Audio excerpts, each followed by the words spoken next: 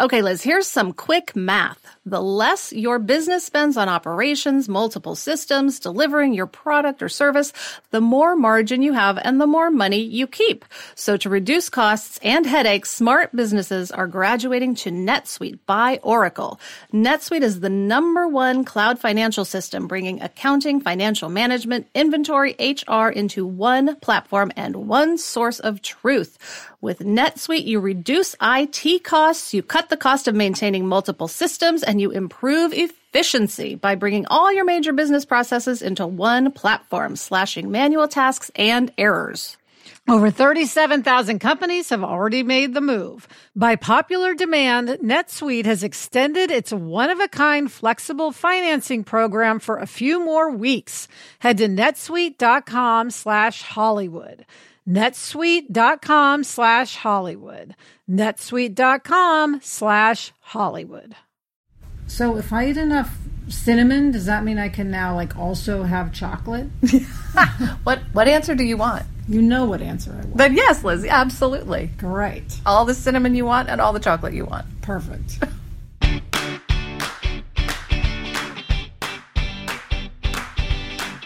Hi, and welcome to Happier in Hollywood, the podcast about how to be happier, healthier, saner, more creative, more successful, and more productive in a backbiting, superficial, chaotic, unpredictable, fundamentally insane world. I'm Sarah Fain, a TV writer and producer living in LA, and with me is my high school friend and writing partner of 18 years, Liz.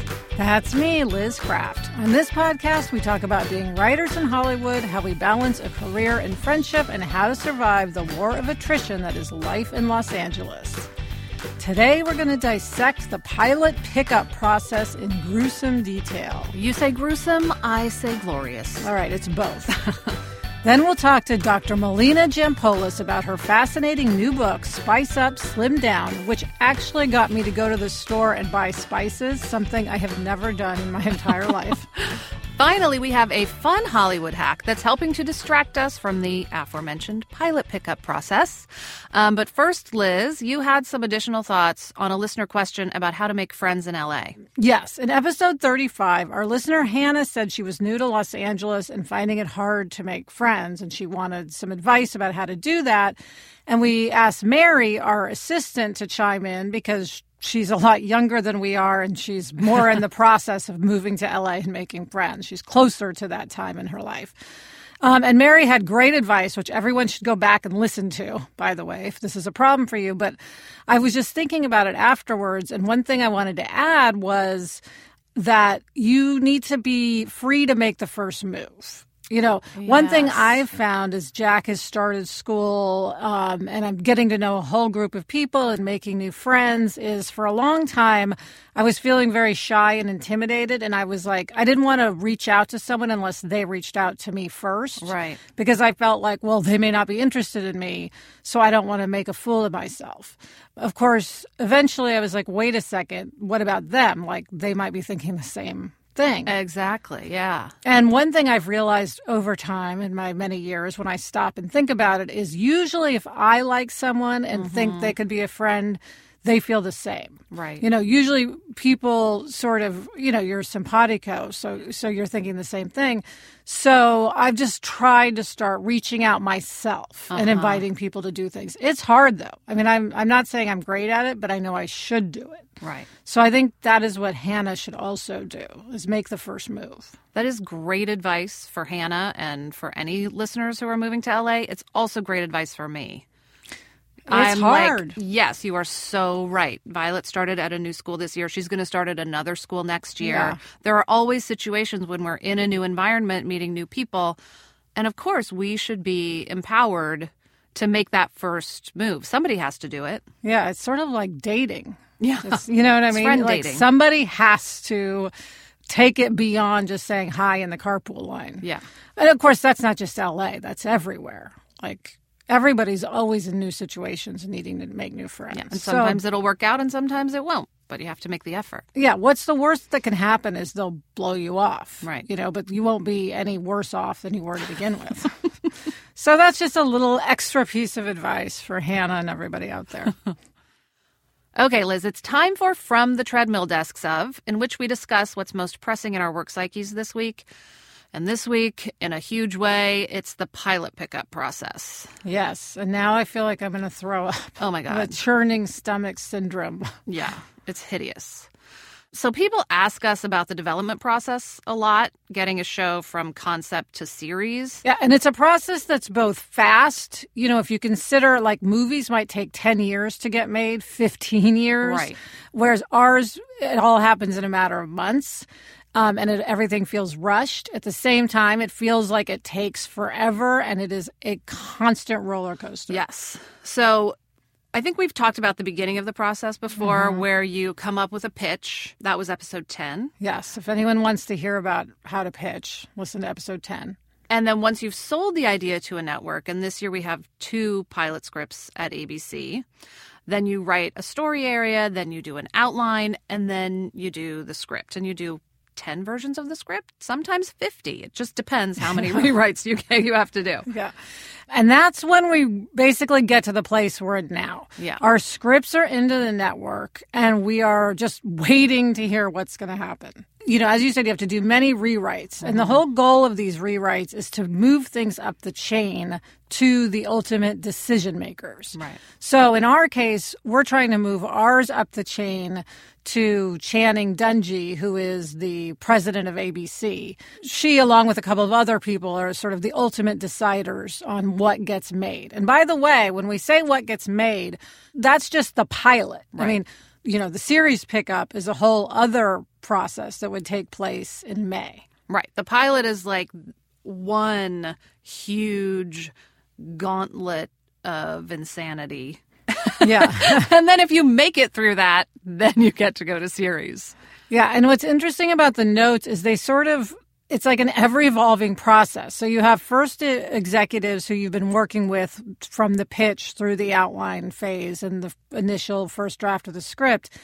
Then there's a thing which we dread called the group read. Right. And that's where, and that has to happen before, again, it gets to higher up the chain. And the group read is when people read the script who have not been involved in the process. So they are just coming to it a little more cold, which in theory should make them better able to sort of see holes, see what's confusing, you know, see what's really popping and working. And that's where it just gets scary because you have just people who feel like they're coming in from the outside. Right. The first rounds are with people who are really on your team. Yes. And then suddenly it's other people who, by the way, have other projects that they're championing. Yes. Who are suddenly now reading yours, and you feel like, well, are they really coming into it, you know, we're going to make this better? Or are they coming into it with, we're going to rip this to shreds in the hopes that my project will go instead? Which I'm sure would be an unconscious thing. I'm sure nobody's consciously thinking that. But, I mean, that's what I would be doing, I'm sure, if I were one of those people. Yes. And it's really scary. Like, there's nothing we dread more than the notes call after the group read. And then, Sarah, during this whole time when we're doing these final rounds of notes, these tweaking, and we're just waiting for the word to come down, the axe to fall. Yeah.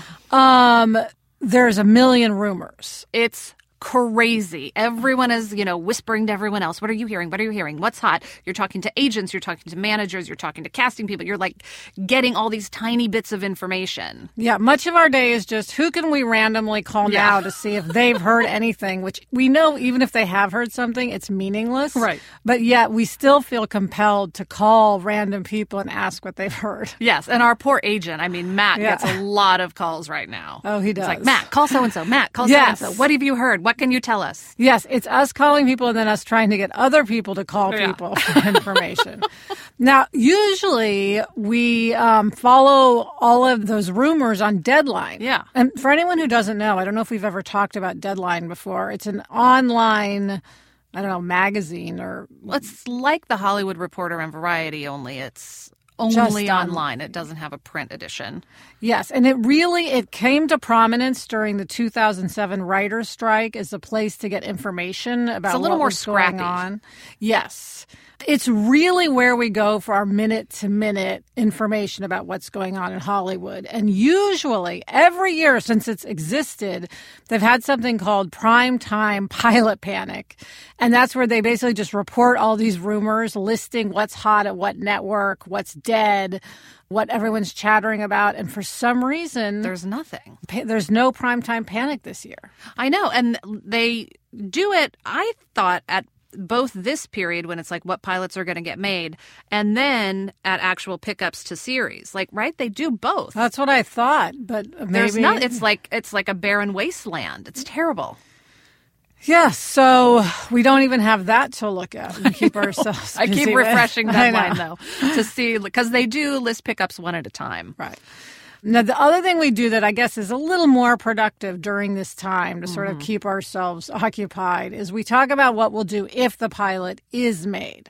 So it's a lot of making lists of actors and actresses, talking to the casting people at the studio, sending out feelers to people you want to hire. Hey, are you available? Of course, we don't like doing that much because then if it doesn't get made, it's like so humiliating that we've... But the most important thing we do really is meet with directors. Yes. In the hopes that you will be able to hire them in the near future. Directors go so fast. Oh, yeah. When pilots start getting picked up. So it's really, if you can, important to meet with people you're interested in before you get picked up so you can just leap. Yeah, and the other crazy thing about pilot season is pilots all get picked up at within the same 2 weeks. So everybody in town is trying to get the same directors, the same actors, the same casting agents, the same costume designers. So the name of the game is just pulling the trigger as fast as you can on anything anybody you need to hire. It's a feeding frenzy. Yes. I mean, there have been times when we have been, down the list on choices for certain jobs because we didn't jump fast enough. Now, of course, Sarah, what we should be doing during this period of waiting, because it's a little bit of downtime, is we should be meditating. Right. We should be hiking. We should be getting massages. We should be engaging in radical self-care. We are totally not, but we should be. Yes, we should be getting our hair cut and all of our doctor's appointments done.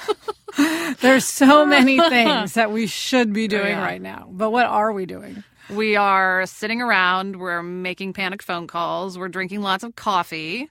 And we're analyzing our chances of getting picked up in excruciating detail. Yeah, if one were to watch it, they might think that we were two insane women who'd been put together, in a hospital to keep each other company. Exactly. Oh, God. Yes, and as we said, if we're lucky enough to make this pilot, the same thing's going to happen in May. The same horrible rumor-seeking and, panic. Yeah, so all I can say is I hope we have good news to report soon. Yes. And, of course, with that good news comes complete insanity. Oh, right. Good news just means your life is about to be total hell for 4 months. Yes. So, and then if you get picked up, total hell for a year. Yes. So hopefully we're about to enter hell. Exactly. Only in Hollywood do you pray for hell. Oh, goodness. All right. Coming up, we talk to Hollywood doctor Melina Jampolis about the benefits of spicing it up. But first, this break. Liz, there is nothing I love more than having a delicious meal that I didn't have to cook, which is why I have been getting no prep, no mess meals from Factor. Meet your wellness goals in time for summer thanks to the menu of chef-crafted meals with options like Calorie Smart, Protein Plus, and Keto. Factor's fresh, never frozen meals are dietitian approved and ready to eat in just 2 minutes. So no matter how busy you are, you'll always have time to enjoy nutritious, great tasting meals. Last night, I had blackened salmon with broccoli and with cauliflower rice. It was so delicious. It was the perfect dinner. Head to factormeals.com/HIH50 and use code HIH50 to get 50% off your first box plus 20% off your next month. That's code HIH50 at factormeals.com/HIH50 to get 50% off your first box plus 20% off your next month while your subscription is active. And now it's time for Take a Hike, in which we talk about mental, spiritual, and physical health. And today we are talking about physical health. Yes, we have the pleasure of speaking with Dr. Melina Jampolis, internist and board-certified physician nutrition specialist, one of only several hundred practicing in the United States. Trained as an internist for the past 15 years, she has specialized exclusively in nutrition for weight loss, disease prevention, and treatment. Dr. Melina is a frequent guest on popular TV shows, including Live with Kelly and Ryan, The Doctors, The Dr. Oz Show, CNN, Hallmark Home and Family, and she has appeared on The Today Show, Access Hollywood Live, The Talk, and numerous local television and radio stations. Dr. Melina's latest book, Spice Up, Slim Down, was just released in December 2017, and 100% of the profits will go to charity to fight childhood malnutrition around the world. Her latest business venture, Spice Fit, is dedicated to producing the highest quality research-supported spice-based supplements for weight loss and achieving optimal health. Dr. Melina, welcome. Welcome. It's great to be here. So you started as a traditional internist, and then you moved into focusing on nutrition. What took you there? That's a great question. And I moved early on. I was only practicing for 6 months, and I became completely disillusioned with internal medicine, which is what I was trained in and board certified in initially.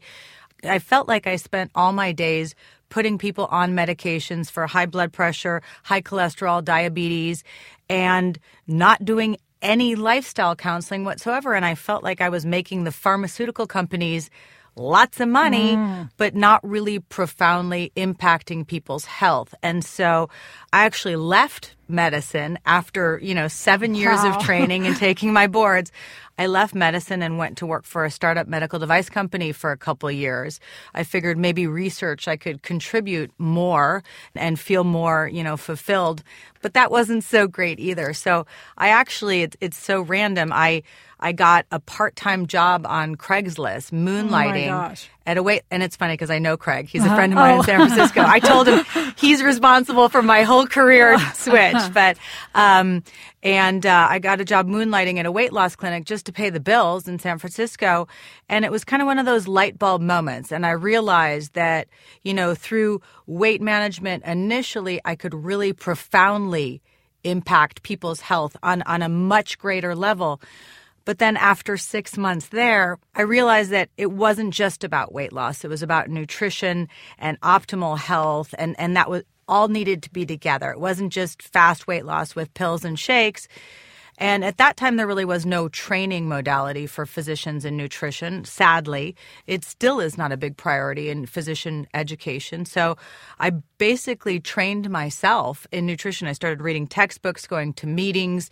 And in 2004, they actually created a board certification as physician nutrition specialist. So I became one of only about 237 physicians in the country who are board certified as physician nutrition specialists.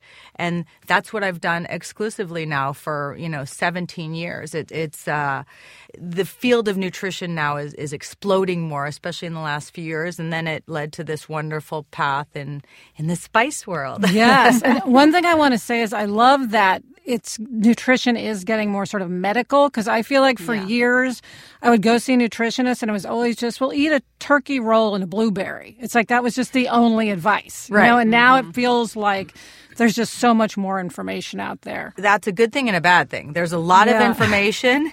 Some of it is not so credible. I mean, unfortunately, because the field of nutrition hasn't been as grounded in medicine historically in this country, it has in the rest of the world, which is we'll talk about later with the spices. But, there's a lot of more, I call them alternative practitioners that may not be as, scientifically based. And so that's a little concerning to me because there's a lot of misinformation out there.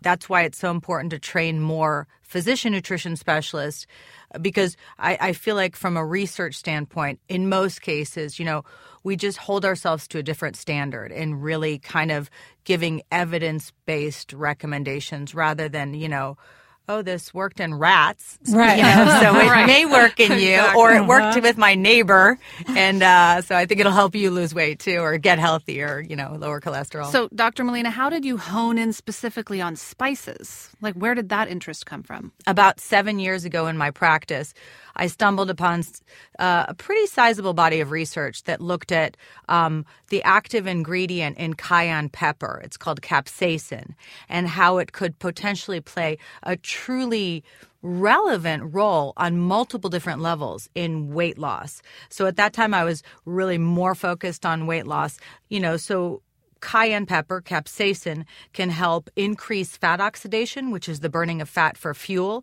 It can help boost metabolism slightly, and it can also help with appetite control. The burning that we feel in our mouth actually activates nerves throughout our digestive system that can help improve appetite control and increase satiety, which is fullness. So I was really intrigued by that because I'd always kind of stayed away from diet pills in my practice. I just felt like they were a quick fix, and the minute people stopped them, that the weight would just come back. I felt like it was more important to give them the tools to really do this in a more, natural. That's kind of a vague term, but I just wasn't really comfortable with using medication for the most part in my practice. And so that was kind of an eye-opener 7 years ago. And then about 3 years ago, I attended a symposium that was put on by the National Institute of Health on turmeric and the active ingredient in turmeric, which is curcumin. And I was blown away. I still remember this chart that they showed that had like 50 different potential benefits of turmeric throughout the body. And I mean, on a cellular level, on a epigenetic level, so changing the way genes express themselves. And I was just blown away, and then you look at epidemiologic data where, the population of northern India has 4 times less Alzheimer's disease than we do. And a big difference in their diet is that they use turmeric and curry, a lot of curries, and turmeric being the main ingredient in curry. So it was a really exciting moment for me because I've always profoundly believed in food as medicine. And this to me was like, we have so many superfoods and everybody's eating quinoa and kale and blueberries, and that's great. But, meanwhile, the spice cabinet is collecting dust for the most part, and it has so much potential that I really started diving in about 3 years ago, and it became more and more of a focus of mine in just, being aware of the literature. And it got to the point where there was just so much good stuff out there. So I love hearing that about turmeric because I have a history of Alzheimer's in my family, and I've been drinking golden milk at night because it has turmeric and a lot of other really great things in it.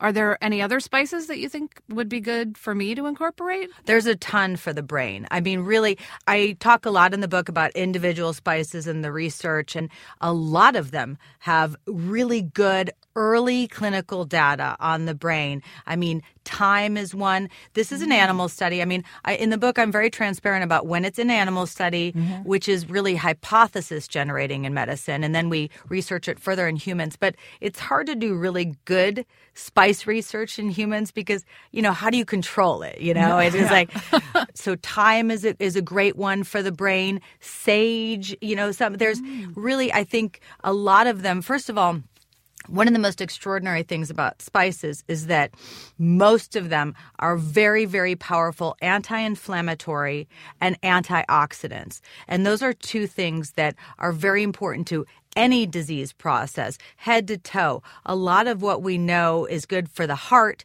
is also good for the brain, is good for diabetes prevention. So there's really a lot of overlap with all this stuff. So I encourage really a variety because we're learning more and more, things like the gut-brain axis. And so things like oregano, which is fabulous for the gut. And we know that there's a lot of crosstalk between the gut and the brain. And so, I like to focus on variety. Turmeric is definitely the rock star. I think of turmeric. I have to say, you were going to say, is it turmeric? No, it's a great story because when I did, live with Kelly and Ryan a few weeks ago, I actually had a teacher email me and say, I loved your segment. As a teacher, though, I have to tell you, you're pronouncing it incorrectly. It's turmeric. Turmeric. It's hard to say. And she also told me I was pronouncing basil wrong, that it's actually basil, like basilica, but that one I'm not going to change. Okay, yes, exactly. I'm trying with turmeric. I just have to get used to it.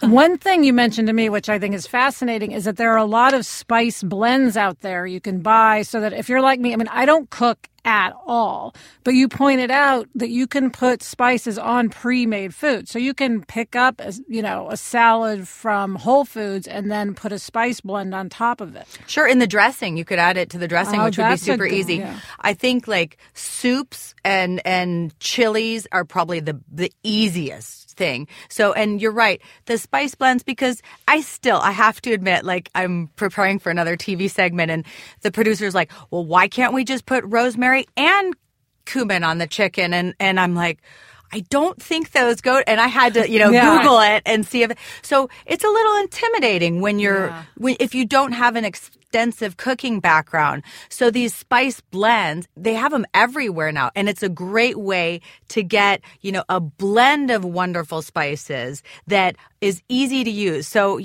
if I had to put 6 spices together on a salmon, I'm probably going to do that like once a quarter. Right. If it's all in a jar and all I have to do is put a little, olive oil and then sprinkle the blend and it tastes fabulous, I'm going to do that twice a week. Well, maybe twice a week. But and does it matter if they're fresh or dried? Both are equally good? I think both have value. I mean, my big thing is to make everything easier I think we have so much diet advice and nutrition advice that makes our life so complicated. And I just feel like it for me to do it, I mean, my barometer is me. If I can't do it, I'm not going to expect my patients or people that read my book to do it. I mean, granted, there's some great cooks out there, but the thing about spices is that they're so easy. Yeah. I've been, even during the writing of the book, I bought fresh herbs all the time. I'm like, super motivated and half the time they'd go bad in the fridge. And spices, you have a little bit more leeway, but I think there's benefits to both for sure. Now, you mentioned, I want to say it right, turmeric as the sort of hero spice. What are like the top 3 or 4 spices that you think we should all really make an effort to get in, almost daily if possible? Turmeric. I gotta get it right. See, I gotta keep practicing. I'm gonna sit in the mirror at home. I mean, I think it's much easier to use in a curry powder. And the nice thing about curry is that it has my second favorite spice, which is cayenne. It has red pepper in it often, the spicier curries. So I think anybody who is watching their weight, add cayenne pepper in wherever they can. It's a little bit, just need a little bit, because it's got some kick to it. You can add it to canned chili if you want, but I think adding it in wherever you can, even putting a dash in, like I'll do sometimes in the afternoon if I'm feeling really hungry at the office, I'll add a dash in a lemonade that I make with a little lemonade packet with stevia. Just add a dash of cayenne, and it really does help with appetite control. So that's number 2. Rosemary is a tremendous antioxidant. It actually has some potential anti-aging benefits. So for the skin, it helps protect the skin from UVB radiation. It's actually quite interesting.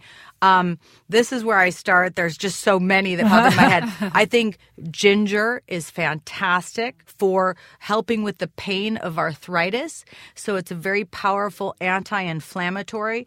It's also very good at helping with insulin resistance. Insulin resistance, so when your body doesn't respond to insulin correctly, it needs to produce more and more to have the same effect. And insulin is a fat-promoting hormone.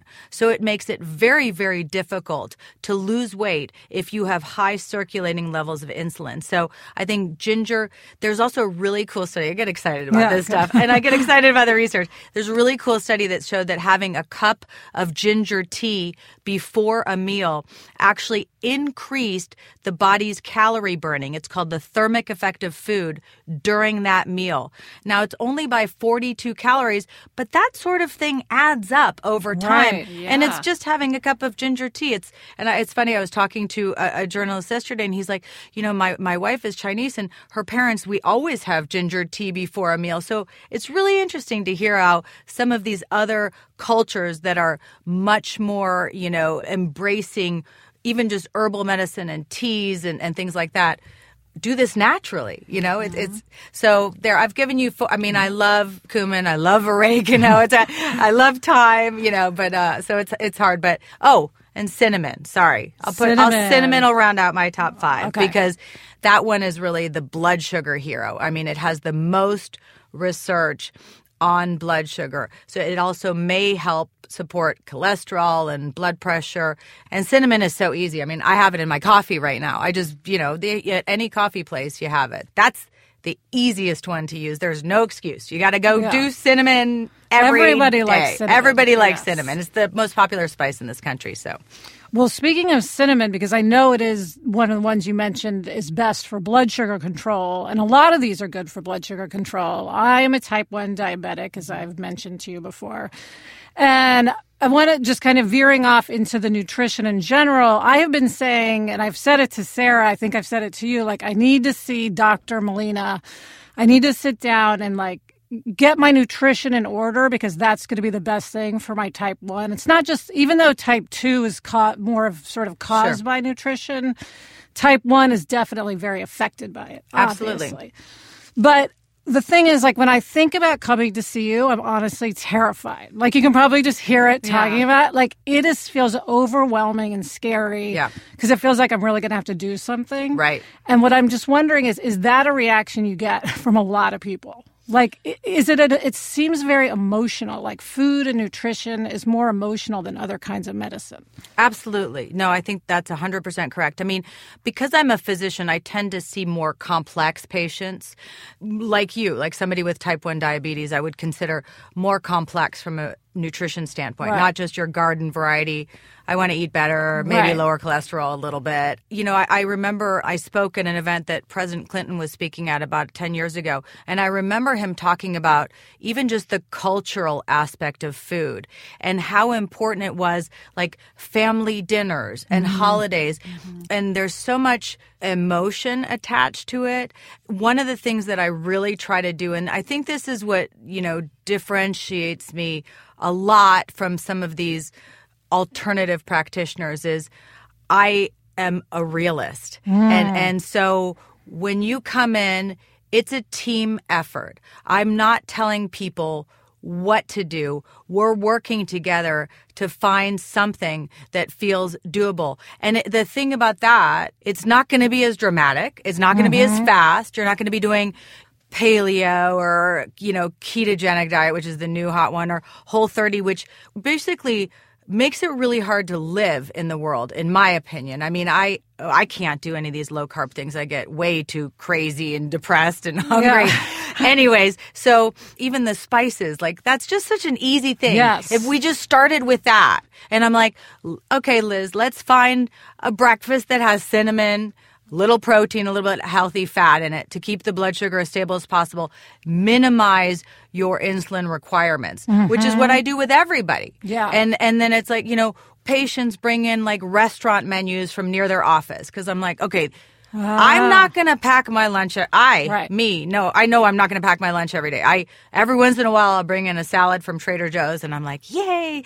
Most of the time I don't. And I'm good though. I walk to Whole Foods from my office and get something, but it's working with you, not being super didactic. And I'm not about a lot of rules. Now, the problem with that though is that you need to be internally motivated. Then the work goes back on you. But then you do whatever you want. And you come back and we check in and say, what worked, what didn't? I've never, and that's probably why none of my other books have ever sold that much, is because I hate giving people strict rules because I know that they will follow them sometimes for a period of time when they're in the right mindset.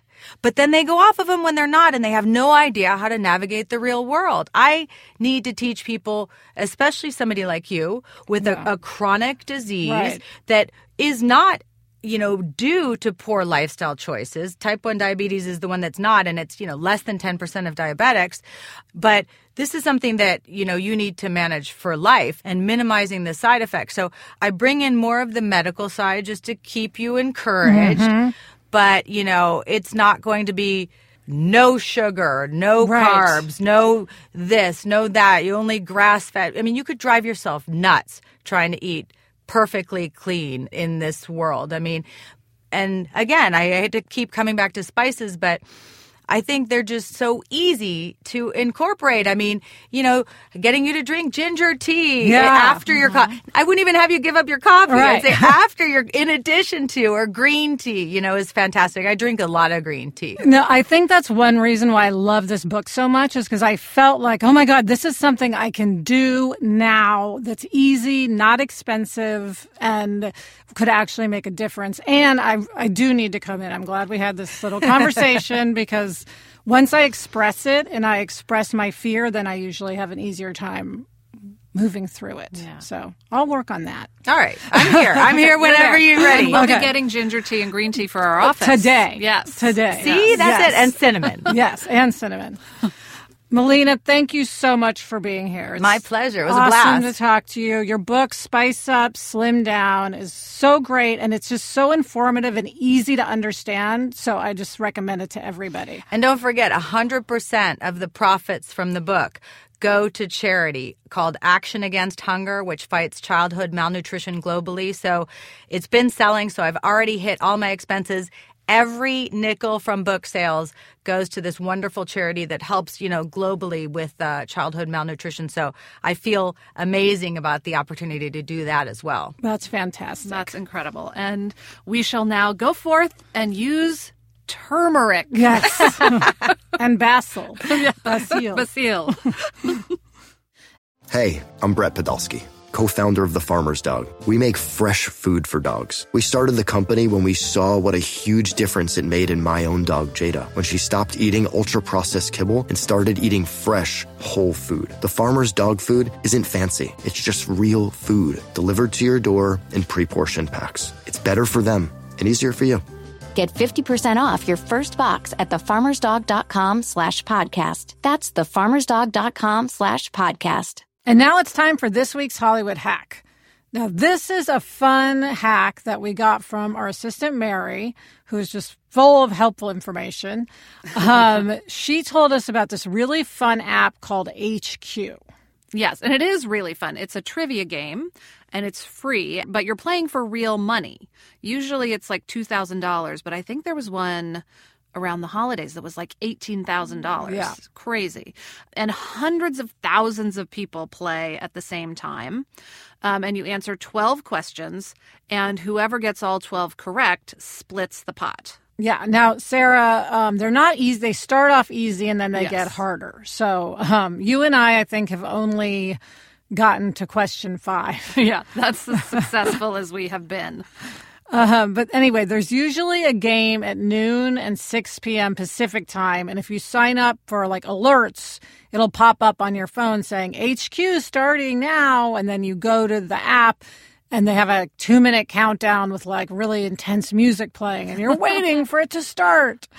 And so lately, whenever we've had the chance, we've stopped what we're doing and played. Because a lot of time, as we've said, we're just sitting around obsessing. Yeah. So it's just a nice distraction. Then we'll go, okay, we'll play HQ now. Yeah, it's a really good way to take a break. And then, of course, the schedule's different on like weekends. I don't know what they do, but during the week, it's noon and 6 usually. And if you have the app on your phone, a little thing just pops up and tells you when it's happening. So you don't really have to keep track. Yes. And of course, it usually only distracts us for a couple of minutes because, like I said, we haven't made it very far. If we made it through all 12 questions, it would be a lot more of a time suck. But as it is, it's just a little distraction during the day. And one we really need right now. Yes. So thank you, Mary, for that Hollywood hack. And that's it for this episode of Happier in Hollywood. Email us or send us a voicemail at happierinhollywood@gmail.com. Thanks for listening, and please subscribe if you haven't already. And if you like the podcast, give us a review in Apple Podcasts. It really helps new listeners find us. A huge thank you to Dr. Melina Giampoulos for being with us today. Read her blog at drmelina.com and check out her latest book, Spice Up, Slim Down. I highly recommend it. Thanks to our producer, Jennifer Lai. Also thanks to Kristen Meinzer and Andy Bowers of Panoply. Thank you to Gretchen Rubin. Happier in Hollywood is part of the Onward Project. Get in touch. I'm on Instagram @sfain and Liz is @LizCraft. We also have a Facebook group. Search for Happier in Hollywood on Facebook to join in on the conversation. You can find us on Twitter, too. I'm at Sarah M. Fain, and Liz is at Elizabeth Kraft. Until next week, I'm Liz Kraft. And I'm Sarah Fain. Thanks for joining us. It's a fun job. And we enjoy it. Even during pilot season. That's right.